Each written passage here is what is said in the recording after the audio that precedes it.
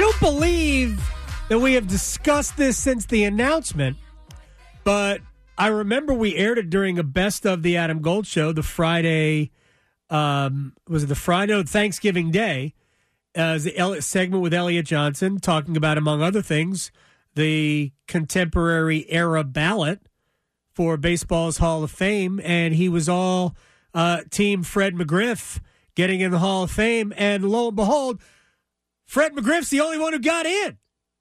Did you make the sign of making a muscle with your bicep? Like, yeah, I did that. I got Crime Dog in the Hall of Fame. Elliot Johnson joins us. First answer that, and then I will do a proper introduction of you, sir. Wait, you went away.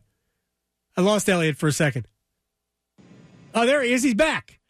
All right. Before you react to Fred McGriff, did you know that you once scared Justin Verlander out of a game just by your very presence in the on-deck circle when with Tampa back in 2012? I have a feeling that your introduction there has very little to do with the realities of his pitch count at the time. Oh, it doesn't make a difference. He saw Elliot Johnson in the on-deck circle and said, I want no part of him with first base open. Actually, first base wasn't open. It was first and second. And he just said, I'm done. They brought in somebody else who walked you, and then the Rays broke up in the game. No, I can give you that entire breakdown. That was in Detroit, correct? Yes, it was in Detroit. Yeah. So actually, the way it worked out, I think it was a 1-0 game in Detroit. Matt Joyce was who I pinch hit for. Yes. So they brought in a lefty. Oh, I wish. His dad was a quarterback in the NFL. I can't think of his name now. But his dad's Daniel Schlereth. They brought in Daniel Schlereth, who was a lineman. Right. Yeah. So they brought in Schlereth to face Joyce, and then Joe pinch hit me for Joyce. I think he got me 0-2 and ended up walking me. And we ended up coming back and sticking a no decision on Verlander. That was so satisfying. And then another little... So I learned from you that Max Scherzer has never gotten me out before. Right. That, by the way, because I've been spreading that around town. And then Schlereth has never gotten me out, ever. Like minor leagues, big leagues, anything. I've either gotten a walk or a hit off of him every at bat. And so that was actually the first time I think I faced him. And then every single at bat after that, I own him. It's fantastic. All right, let's talk about Justin Verlander real quick. So the Mets lose Jacob deGrom. I mean, that's a big contract.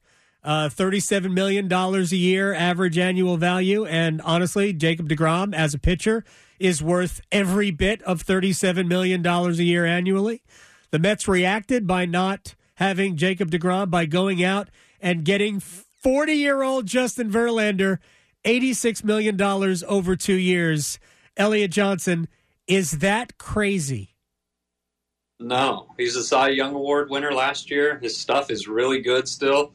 I know he lost game 1, but his stuff is still really, really good. The variable there is whether or not age is getting to him, and his stuff still plays. He's still competitive. He still wants to win. Obviously, he's still competitive because he wouldn't take a penny less than what Max Scherzer got. And imagine if you're his agent, you were probably asking for a cost of living adjustment there to that 43.33, and Steve went, no. This is the best you can get. And they said, thank you. We'll so I appreciate it. I respect it. He wants to win. I think Crane over in Houston was probably trying to get him for a team-friendly type of an agreement. And it was more important to him to set a record for AAV and tie his now, again, teammate Max Scherzer. So they've got a formidable 1-2 punch in New York, even though deGrom has left. I think the reason why they spun off deGrom is your best ability is availability, as I keep saying. And I don't think that they were comfortable with such an outlay of guaranteed money for a lengthy period of time when they're not sure if he's going to be able to last that long. Yeah, their first offer to deGrom was in the neighborhood of $115 million over 3 years, so they were approaching $40 million a year annually, but they didn't want to go beyond that because of the availability problem. And DeGrom's press conference in Texas was, sort of delusional. I don't really care, but he basically said he's there because he wants to win a World Series. What would have given you a better chance? The team that won, 68 games last year? Or the team that fell apart late and won 100? Well, let me take it a different way. So I'm not a Mets fan, so it didn't bother me. It's fine. He has no tax and all these other things, okay? But the one thing I'm going to say about having Steve Cohen as an owner of baseball, specifically your Mets, is how much more fun it's been for free agents and how much more fun it's been for players to see his impact on free agency. The guy he's very smart. He knows what he's doing. He's got plenty of other opportunities and other things that are going on. And the reality is, as a fan, regardless of who you root for, having, the boss, George Steinbrenner, as an owner makes the game better. Sure. I can't imagine how excited you are to be a Mets fan, Adam. And I promise you, I have a lot of Mets fans that have been very, very active on their on the text message every single time another signing happens, So it's been great to watch owners who aren't using their team as a piggy bank actually go out there and say, look, I just want to win. Because that's the way that they literally train us to where the only thing we care about is winning. Right. For owners to actually do, not just talk the talk, but walk it too, is really a breath of fresh air. So before we move on to the other team in New York, and the Mets also signed Brandon Nimmo to a big contract. He's their center fielder, and then signed the pitcher from Japan for a $15 million a year contract for 5 years. Yeah, they're including luxury tax, their payroll obligation for this upcoming season is $421 million. I don't even know how to process that number, and Cohen doesn't care. If there was somebody else to add, he'd do it. That's awesome. The money's there, right? Well, think about it. So I had somebody interestingly send me a message, or I read it somewhere, that if Major League Baseball made $11 billion last year, if you divide that evenly amongst all the teams, it's 330, 350, whatever million it is, somewhere in that range. So is he out some money? Sure, but he's in New York. He's making money. Even if he's at a net negative, it's modest relative to his other revenue streams that he has coming in. So, other teams, here's what he's doing, is he's exposing all the other teams for being fraudulent with their unwillingness to spend money. This is really what he's doing. So I think it's the exact reason that Major League Baseball was trying to keep Mark Cuban away from buying the Rangers and buying the Cubs. And now they really, unfortunately for them, the gig is up, revenues are up, and so I think other fan bases should, rightfully so, ask their ownership why they aren't spending in accordance with how much money that they're pulling in. Yeah, I think the Red Sox feel seen right there, allowing Xander Bogaerts to go to San Diego for $280 million over 11 years. Let me ask you about Aaron Judge. 360 over 9. I'm getting pushback from people because we were on this from the very beginning.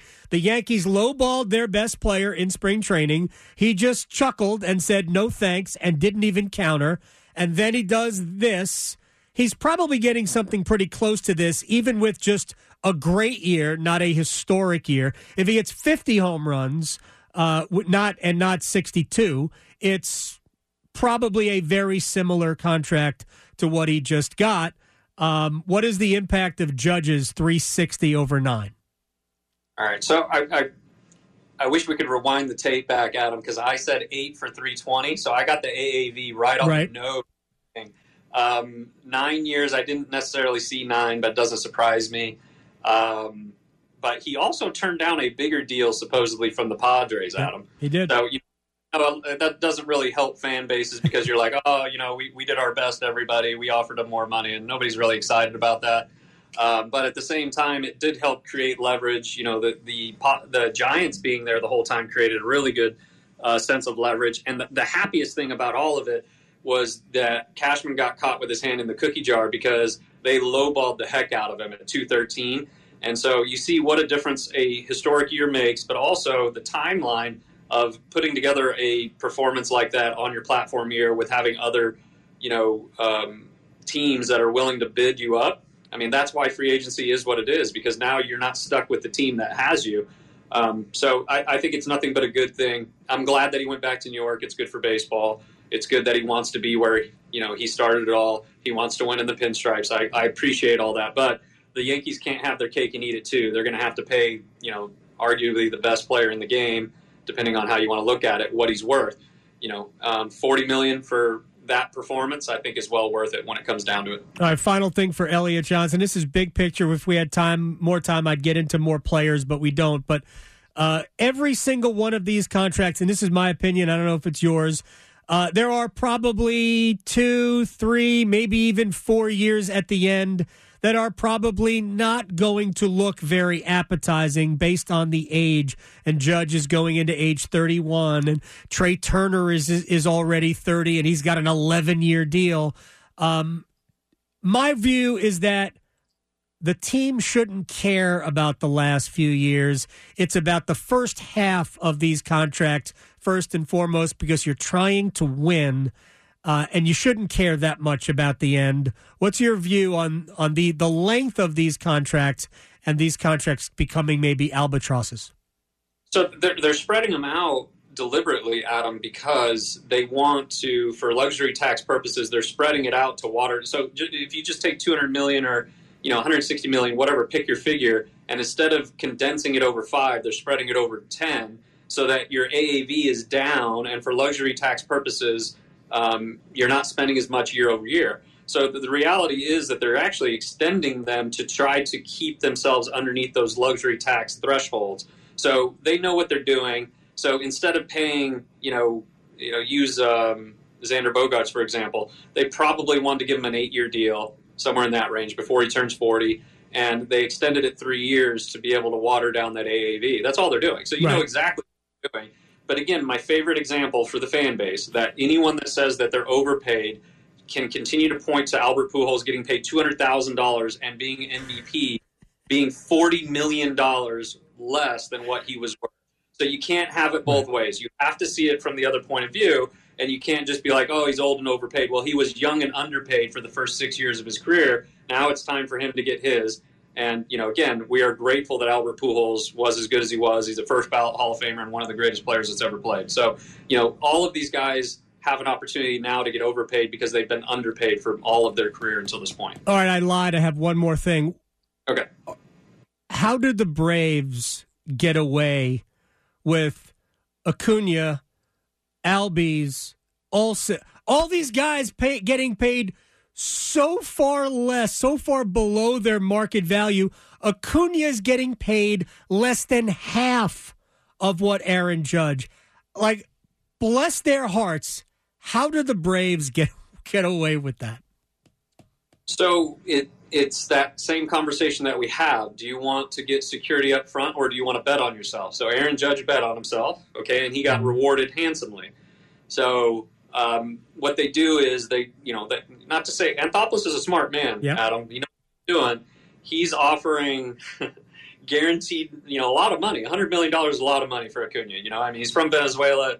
All of his family's going to be taken care of for forever. But at the same time, he's worth $400 million, right? Yeah. So what they do is they say, look, we'll give you the $100 million up front instead of you playing year to year, and we're going to overpay you relative to what we would have to early on, and then on the back end, they make the money.